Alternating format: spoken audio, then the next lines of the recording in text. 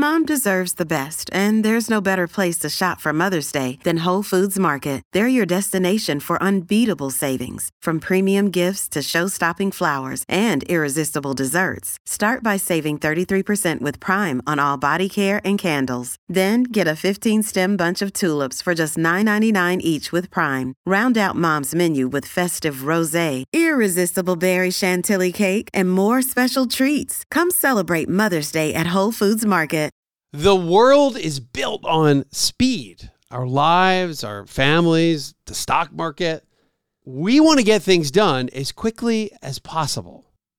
Right here, the Retire Sooner team, we spend countless hours poring over data to help people retire sooner and faster. Today's guest, Carl Honore, is all about honoring the importance of slowing things down.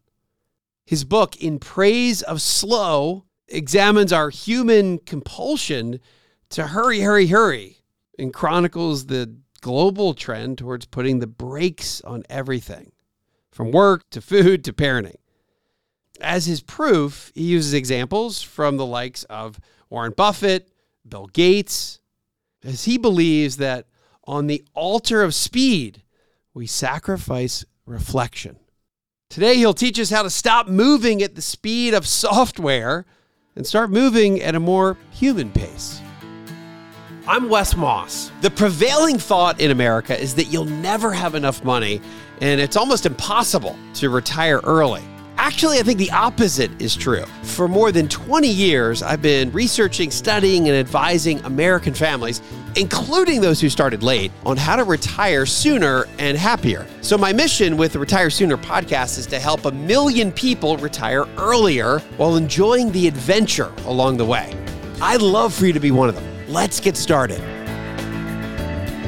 Carl Honore, welcome to the Retire Sooner podcast. This is like you're the perfect guest for us because we're always talking about sooner, faster, retire sooner. I wrote a book called You Can Retire Sooner Than You Think.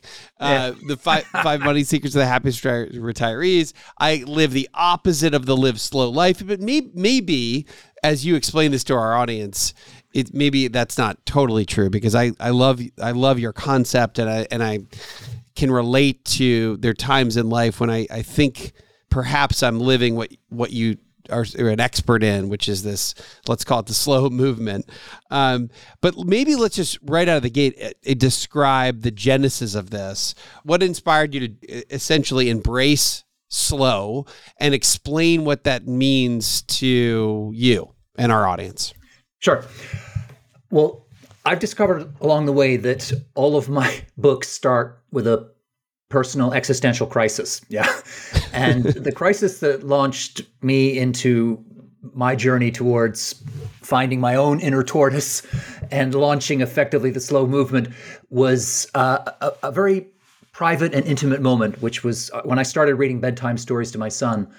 And back in those days, I was just so fast that I really couldn't slow down. So I would skip lines, paragraphs. I became an expert in what I called the multiple page turn technique, which I'm getting. Yeah, we've all been there, right? Genius, but yeah, I think but we're good. Yeah. It's not a good look, and it never works, right? Because our kids know the stories back to front. My son would always catch me and say, "Daddy, why does Snow White only have 3 dwarves?" It was just awful. And I got to this moment where I found myself flirting with buying a book I'd heard about called The 1 Minute Bedtime Story, right? So Snow White in 60 seconds. And I remember reading about this book and thinking, you know what? That's the book for me. I need that now. Amazon drone delivery, right? But then, the light bulb went on over my head and it was one of those moments of genuine epiphany. I suddenly thought, whoa, what's happened to me here? I am racing through my life instead of living it. And that was the powder keg moment, right? That was the catalyst for starting my own move towards slowing down. But let me just pick up the second part of your question, which is what does slow mean, right? It doesn't mean doing everything slowly. I am not an extremist of slowness. Man, I love speed. Faster is often better. We all know that, but not always, right? And that's kind of the core of the slow revolution or slow movement. It's about doing things at the right speed.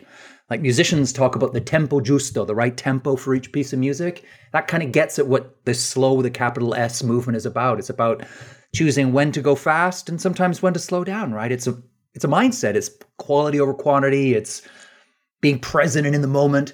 Ultimately, slow with a capital S is about doing everything not as fast as possible, but as well as possible. A super simple idea, but one that can just revolutionize and improve everything you do. So what were you doing? So let's go back to that period of time when you were reading, and I've got 4 little kids, so believe me, the many a bedtime the story. multiple page turn technique. Yeah, and I remember, and I absolutely am guilty of having multiple times. I remember, Dad, did you miss something, or why didn't you read that? That's what it was. Where I started to get caught is when my kids could start to read. They'd say, "Well, why didn't you read that part?" Right. So as I was getting older, and I'm like, man, you're catching up to my techniques.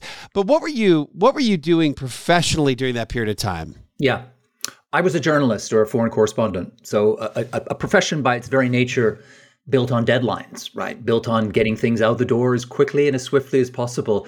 And I gravitated first to that profession because I'm naturally a fast person. That's one reason I ended up in that line of work.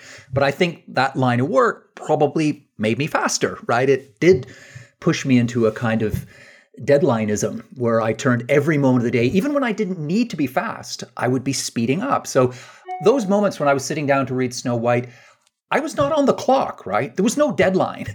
The work was basically done. It wasn't like I had to rush off and do anything. There was nothing important or urgent waiting for me at the end of bedtime stories.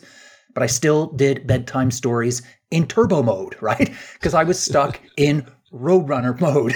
And I think that's what happens to a lot of us, is the virus of hurry gets into our veins and it ends up infecting every moment of our lives. Even when we don't have to go fast, we go fast, right? It becomes our default mode.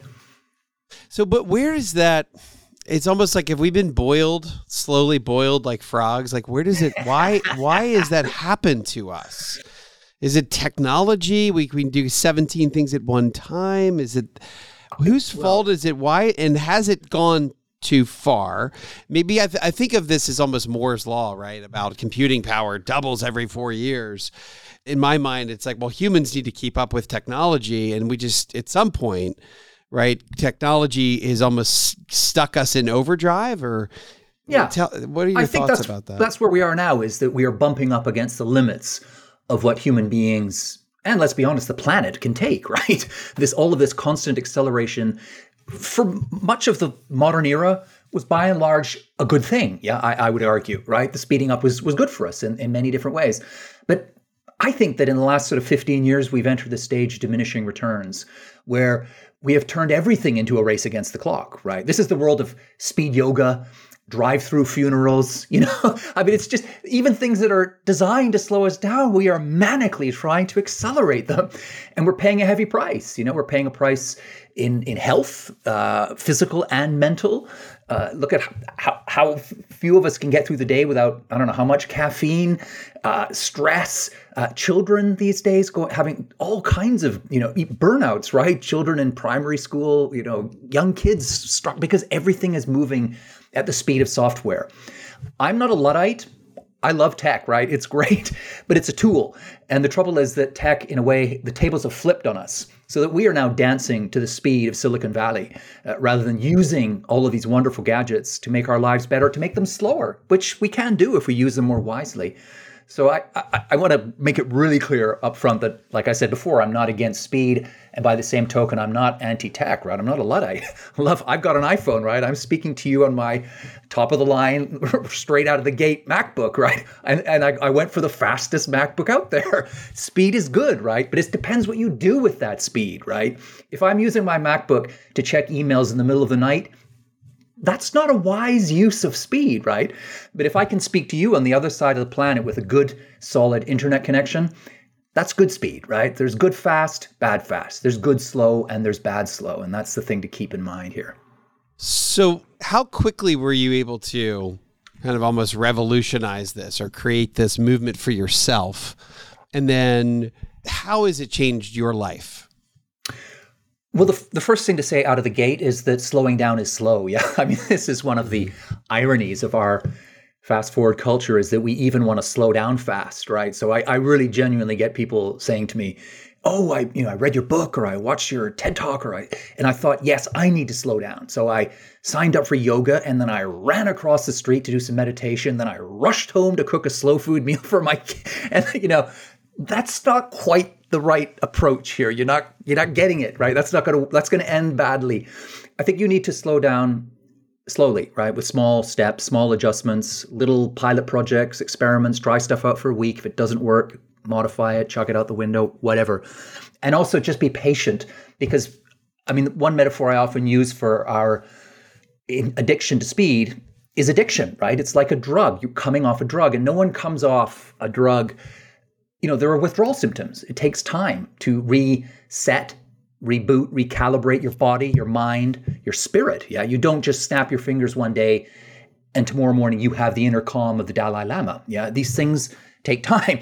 We're talking about coming off a serious chemical, physical, emotional, metaphysical, philosophical addiction, the addiction to speed and hurry and distraction and overstimulation. So it takes time. That's the key thing to hang on to here. You will get there, but you need to slow down slowly. And I did it, right? And if I can do it, man, I can tell you anyone can, because like I say, I'm a naturally fast person. You can tell from the way I still speak. Yeah, I like speed. I'm talking to you from London, my favorite city in the world.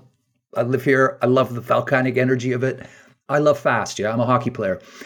But what slowing down did for me was it allowed me to, I was going to say tolerate, but actually also fall in love with slowness, I think is the right way to put it. And so I now have that gear change. So there are moments when I've got to go fast. I can go as fast as anyone out there, but I'm not like that all the time. There are other moments where I just take it down many, many gears and I go slow. And for me, it's just been an utter game changer. I've got more energy because I'm not tired from going fast all the time. I'm happier, right? I take more pleasure from things. I may do fewer things, but the things I do them well. Yeah. And I'm really there in the moment. I'm more productive at work. I get more done because I'm not rushing all the time. That's what I think of this the delicious paradox of slow, that by slowing down and approaching every moment of your day with that slow filter, that slow spirit, not only do you get stuff done better, but often you get it done more quickly. So you have got to slow down to speed up, if you like, at work. My relationships are stronger because I'm with people, right? I'm not distracted. I'm not rushing. I'm not trying to skip pages with bedtime story. But in a lot of ways, I think it comes down to relationships. That's sort of the thing I feel I've got back the most. And those are relationships Improve the at most work as well. Yeah. You notice it at work. You listen. You hear things that you didn't hear before because you're actually listening. All that sort of stuff pays off in the workplace just as much as it does at home. And also there's a kind of bigger payoff signal here as well, which is that one thing you gain when you slow down is space and time to reflect, to ponder the big questions like, who am I? What is my purpose here? Am I living the right life for me, right? Those big questions that just go out the window when you're stuck in Roadrunner mode. Because when you're stuck in fast forward, all you have time or bandwidth for is the small stuff. Like, where are my keys? I'm late for my 11 a.m.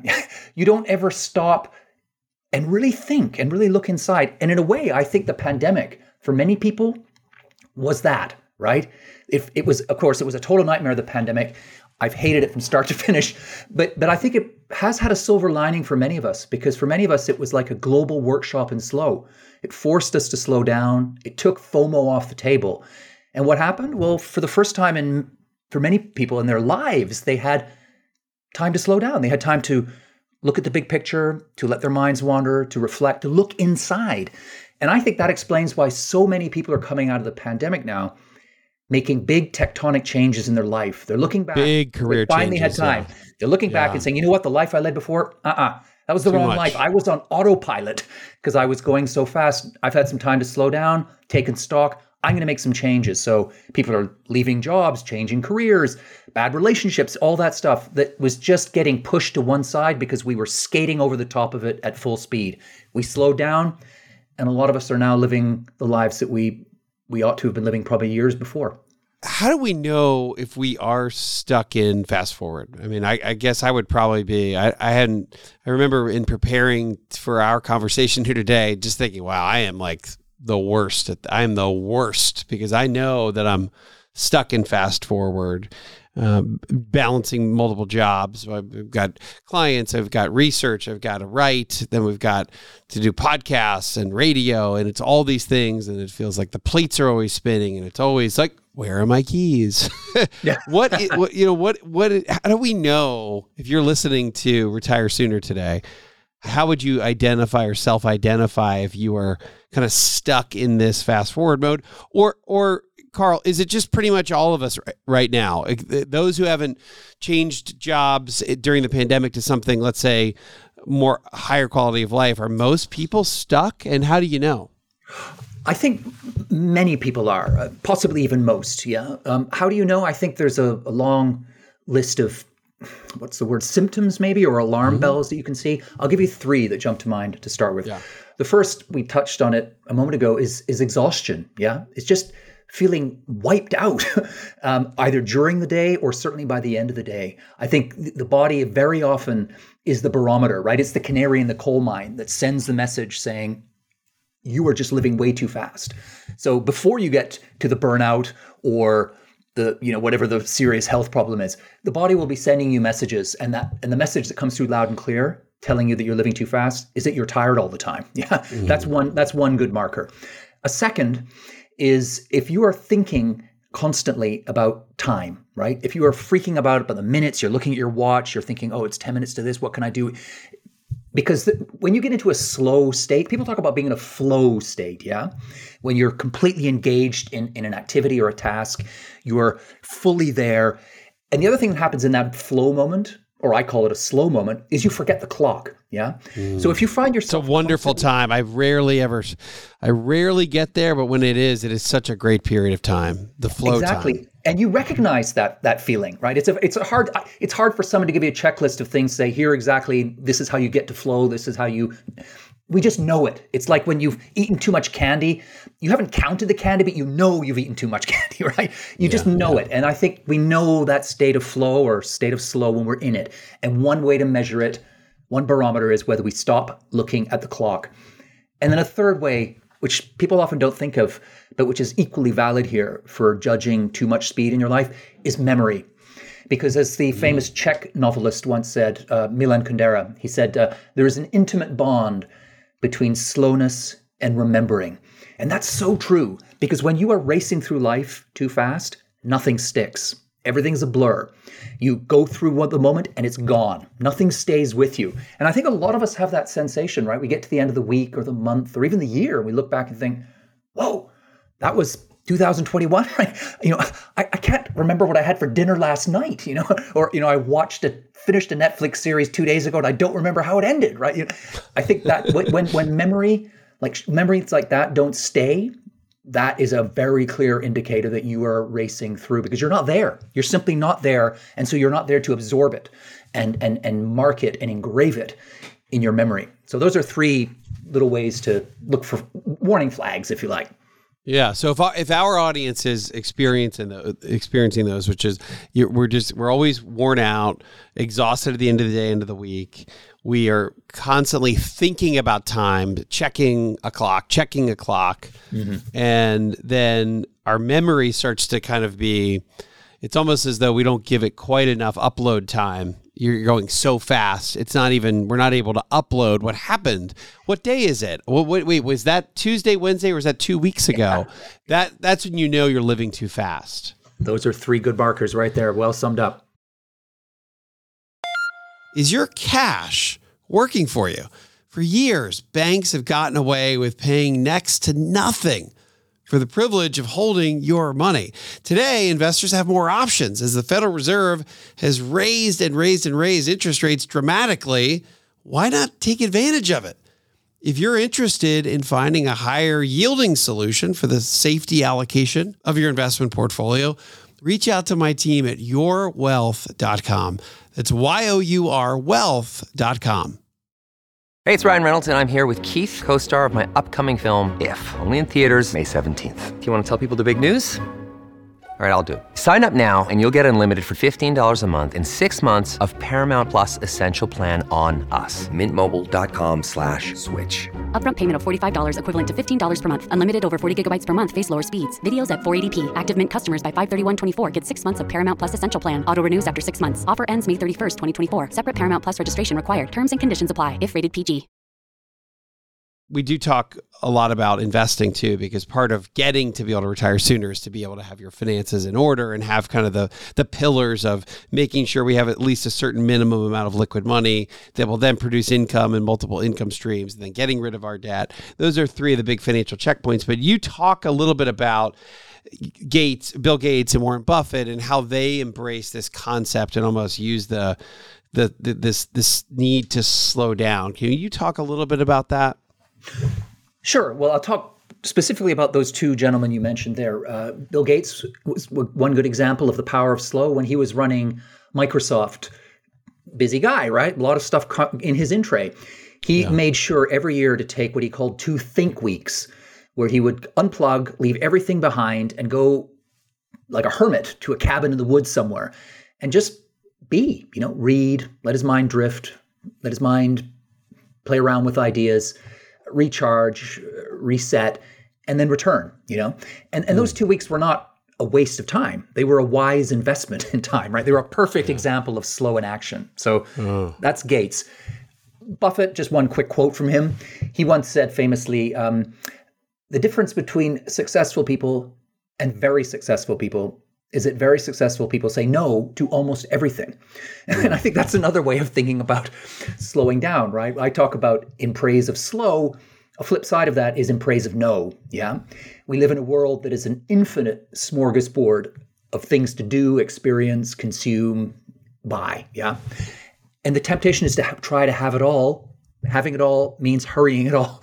So a key part of slowing down and living a life worthy of the name is prioritizing. It's saying, okay, I'm going to pause, look, think about what really lights me up, and I'm going to give all of my time and energy and love and money to those things. Everything else I'm just going to let go. Less is more. So those are two guys right there who walk the slow talk, and they walk the slow talk. I'm going to use that to with our producers here, Mallory and Doolittle, who are always pushing, and I'm going to just say, look, remember what Warren Buffett said. So no, the difference between people that are successful and really successful is the amount you say no, and higher no's are better. God bless. Thank you for that. And I think I'd read that, but that's a wonderful reminder. I was probably living too fast, so I don't remember it. Tell me about you and your son, and I think I have 4 little kids now, and well, they're not so little. My oldest is 15 down to 6 now. We just had a bunch of birthdays, and I have 4 boys. So I've gone through the book example that the quick bedtime stories going quickly. But you had this, one of your sons when he was little gave you something like a sticker award.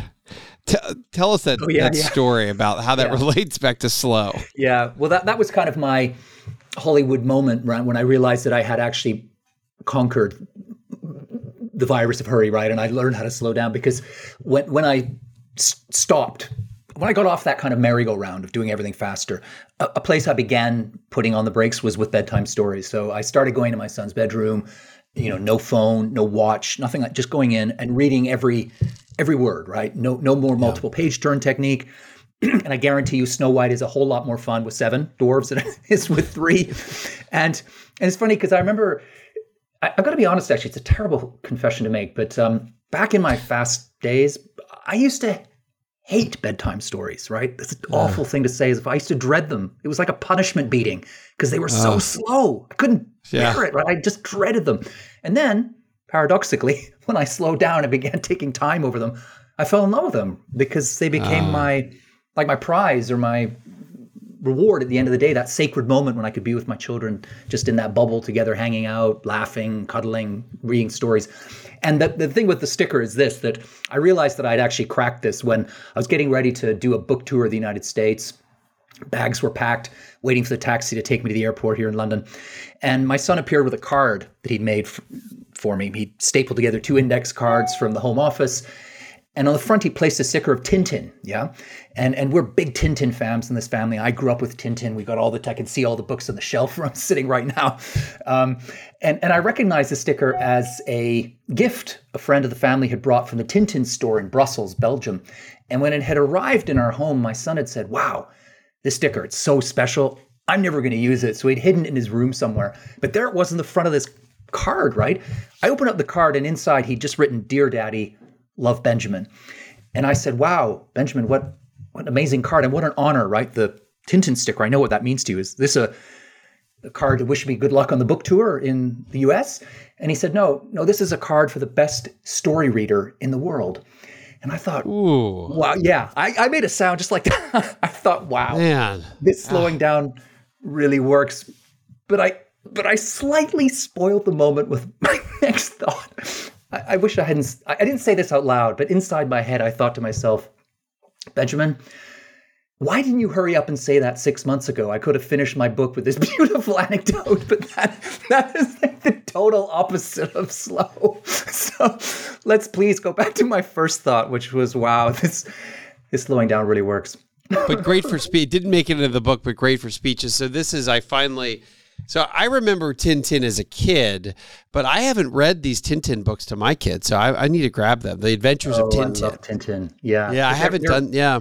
They're beautifully illustrated and the stories are wonderful. And he's a journalist, right? So, maybe that was part of what drove me to where I ended up being later in life. Yeah, they're great. They're The tremendous. Adventures of Tintin. So let's go back to your advice on, and again, I'm not asking for stock symbols here, obviously, but just kind of your advice around how you've thought about your finances, maybe in a slightly different way when it comes to moving slow versus fast. Sure. Well, you may not be surprised to hear that there is, in fact, a slow finance and a slow money movement, right, based on these very same principles, and that I am an adherent of both. What does it mean? Well, one thing it means is taking the long-term view, right? Not looking for quick wins, down and dirty, low-hanging fruit, all that sort of stuff. It's taking a slow approach to money. So it's sort of pausing, taking the time to reflect, to ask the bigger questions before you even get to the stage of saying, where do I want my money to go? Is asking the deeper questions, the why. Why do I want money? Why do I want my money to be doing this? What am I looking for? What bigger things am I grappling with here, rather than simply, how can I make as much money as possible? So I think it's important to frame any approach to finance with those bigger emotional, psychological, personal questions. Get that homework done first, if you like, and then start asking the questions, the more hard nuts and bolts questions about where you want to place your funds. And when you get to that stage, I think I would also recommend bringing a slow filter. So thinking not in terms of how fast can I churn this money around, but what is the best long-term horizon? Do I want all of my stuff to be coming to fruition 40 years, or can some of it be 20 years? Getting back to that slow idea of sometimes fast, sometimes slow, finding the right speed. Not every investment has to mature 50 years from now, but by the same token, not every investment should be. Well, I would argue, it's not an investment if you're looking to make it within 50 minutes, right? That's just right. To me, that's more like gambling than investing. So I guess a slow approach is about investment, is about longer term. It's about taking the time to join up the dots and do the deep thinking and so on. And also, I think. Yeah, the slow money movement is a nice way to think about this, or reframing. So much about investing is about perception and framing, right? You can say, one of the things that I've talked about this past year is we've had lots of market volatility, is the reminder of, we call this principle, the dry powder principle. And for years, the investment world talks about your risk capital and your let's say your risk capital, and then your safer, more stability capital, stocks versus bonds as an example. And I found over the years that instead of saying, don't worry, we've got let's say a pandemic or a world or a war, you've got 40% of your portfolio that's in stable assets. They're not going to be volatile with the market, which only works so much. But what seems to work better is just framing it slightly differently and say, no, the 40% actually, don't think of it as 40%. Think of it as in terms of time. Think of it in terms of years. So you have that equates to 12 and a half years worth of the amount of money that you need to be taking out of the whole portfolio. And most corrections correct themselves within a year. On average, it's 3 years. So if you have 12 in stable, then it's not helpful to think of it as 40%. It's more helpful to think of it in terms of time. You had 12 years of stable assets. I think we'll recover on this side of the equation, certainly within that time frame. So just that the shift in perception from thinking of that money as a percentage to in terms of time, that shift is really powerful. And that's kind of what you're doing here with helping people understand that you're talking about time horizons. So you're saying the slow money movement is another way of helping people understand long-term investing, right? It's not that you're doing it because it's not a lugubrious endeavor. It is a measured endeavor. And it's just the way of saying this in this slow movement. I really like that.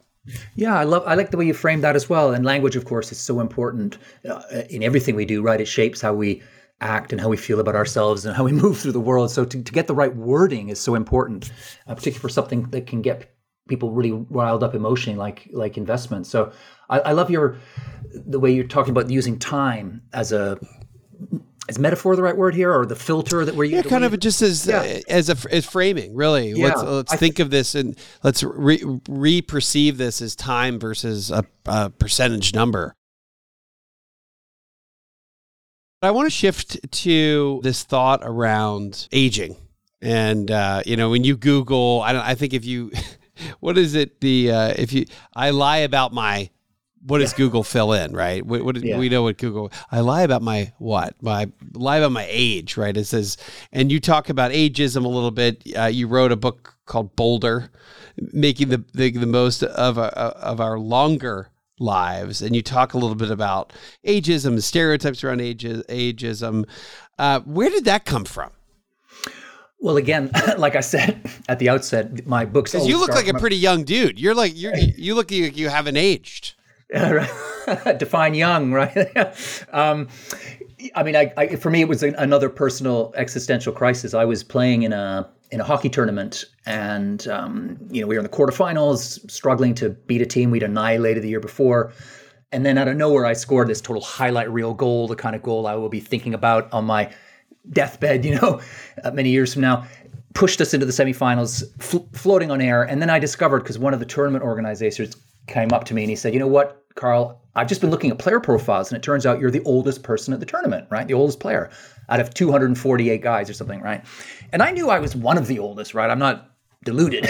But somehow being the oldest just totally rocked me, right? I just suddenly began to think, like, whoa, do I deserve to be here? Are people laughing at me? Should I be taking up a more age-appropriate pastime like bingo maybe? And it was like in the blink of an eye, I went from goal scorer to granddad. And it was something about the fact that my chronological age that up until then had kind of been in the background or been on just numbers on my driver's license suddenly took on this terrible power. And I felt defined and limited by how old I was. And I thought, this can't be right. I'm playing well. I'm having fun. I just scored a great goal. Why should I feel like that?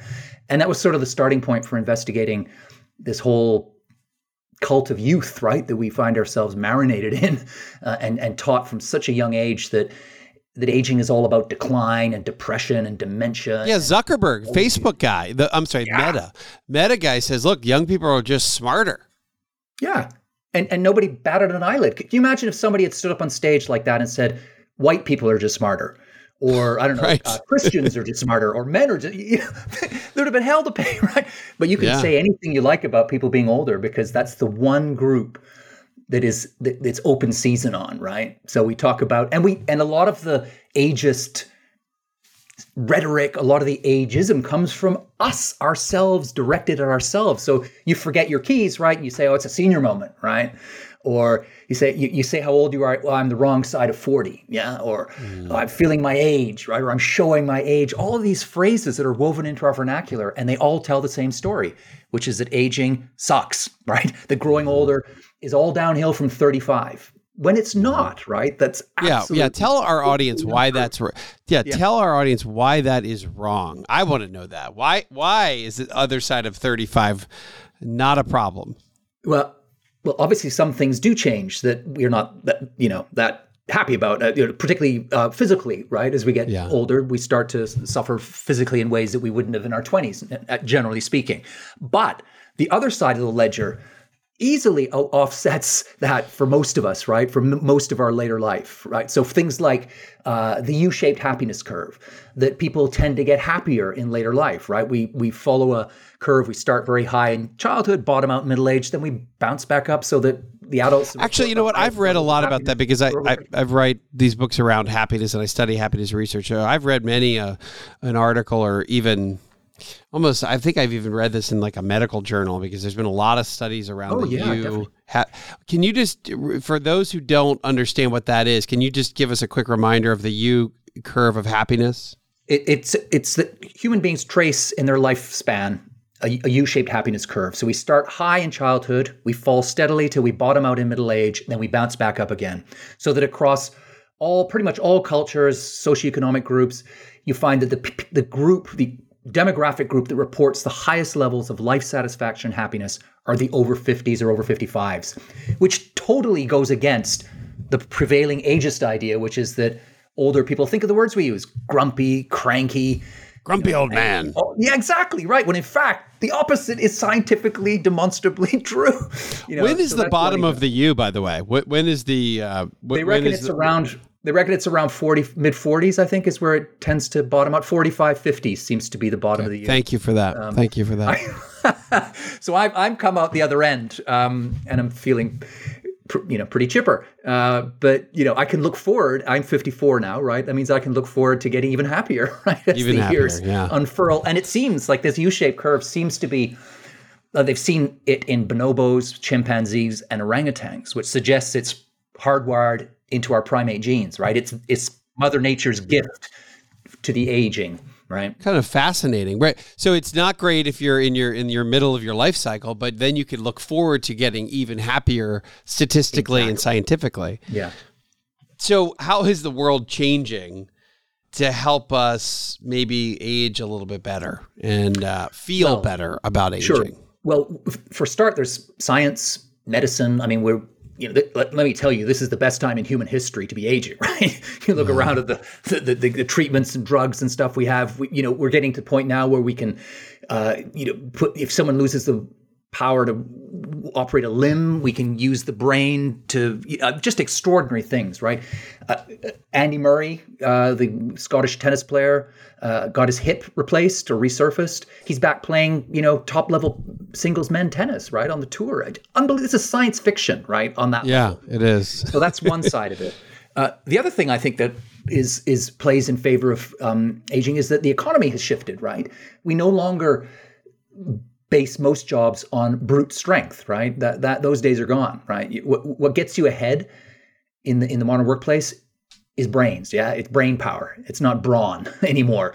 And we know, and again, that's one of the upsides of aging is that a lot of things get better as we get older, brain-wise, right? We have experience. We're able to join the dots. We can weigh up multiple viewpoints better.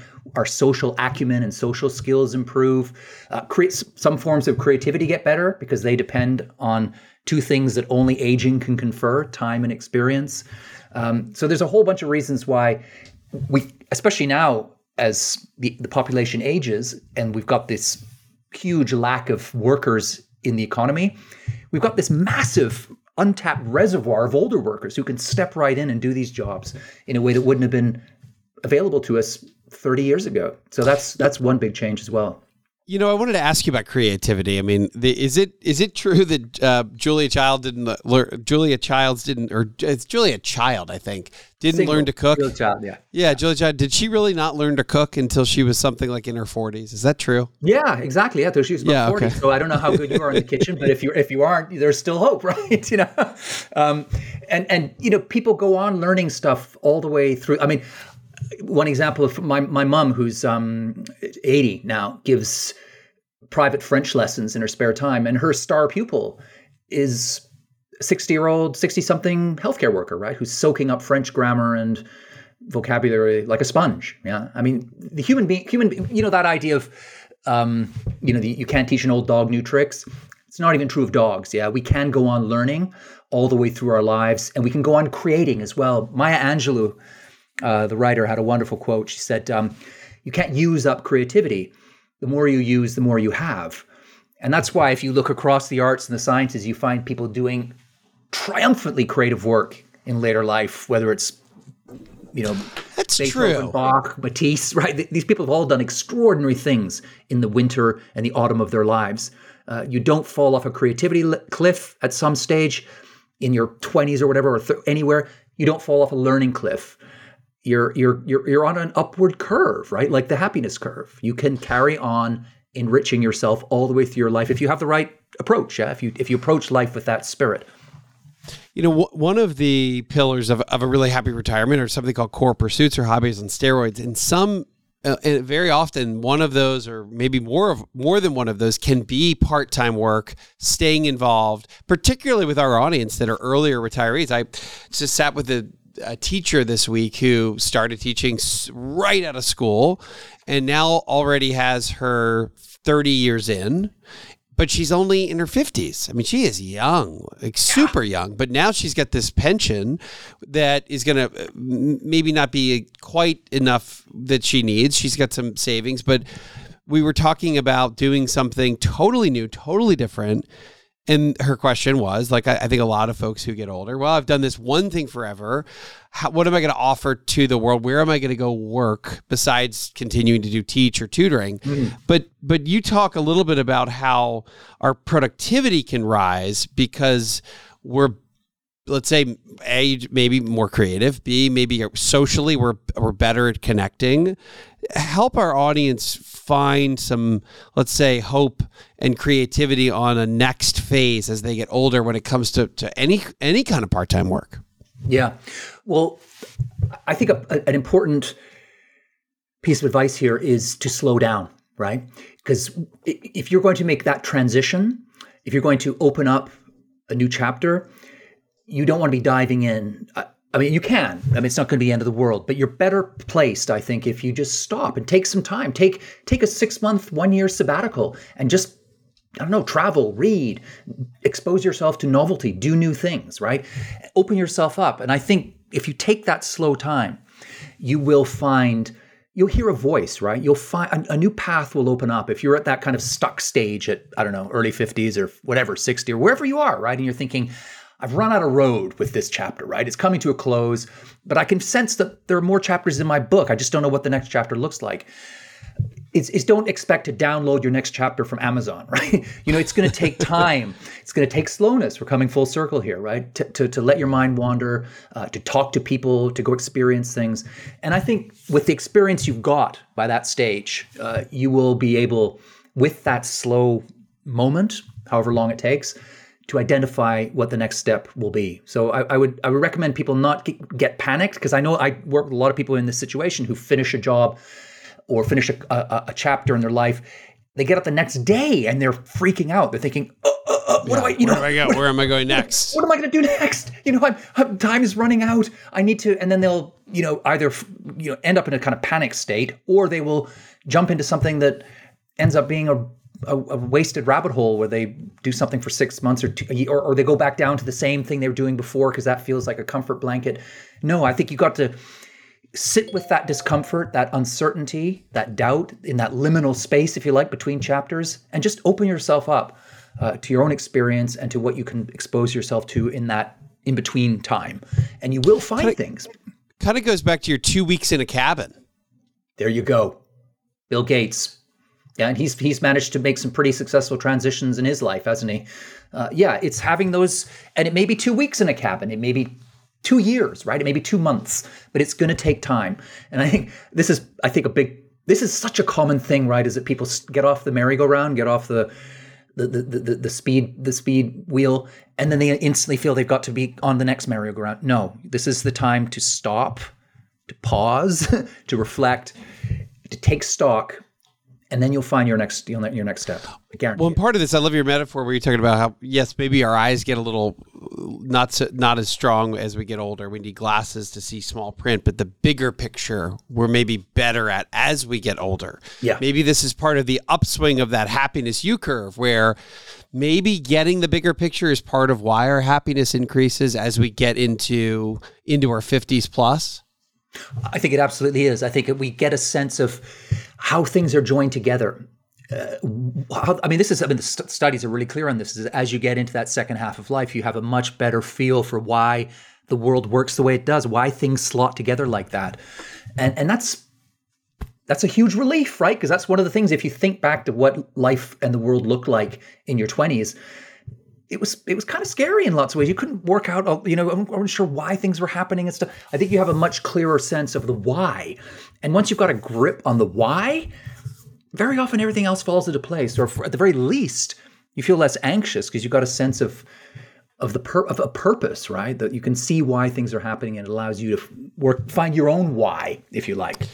So one last thing as we wrap here, Carl, is that if you're thinking, you're listening to this interview, this episode, and you're thinking, okay, I'd love to slow it down.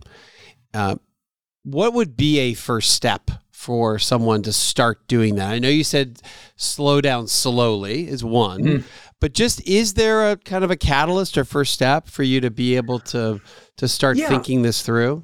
I'll give you three quick tips for slow to start off, right? The first is just do less, right? So look at your calendar for the next week, and each day identify one thing, the least important thing, and drop it. Boom. Just drop it. Throw it out, because I'm almost certain it's not that important, right? You won't even remember it 6 months from now. That's one thing. Number two, use the off button on your phone. Yeah. Set aside 2 hours, whenever they are, every day next week, or 1 hour. Let's start with 1 hour, and just switch off your phone. Be away from screens for hour. Ideally in a place of nature, like a wood or a park or something. But even just in your home, just off screen for an hour, 1 day a week. One day, every day of the next week. And then the third suggestion is to incorporate some kind of slow ritual into your life, something that will inoculate you or vaccinate you against the virus of hurry. So that can be, yoga or reading poetry or meditation or drawing, sketching, whatever it is. Just build, 10, 15 minutes of that into each of your days for the next week.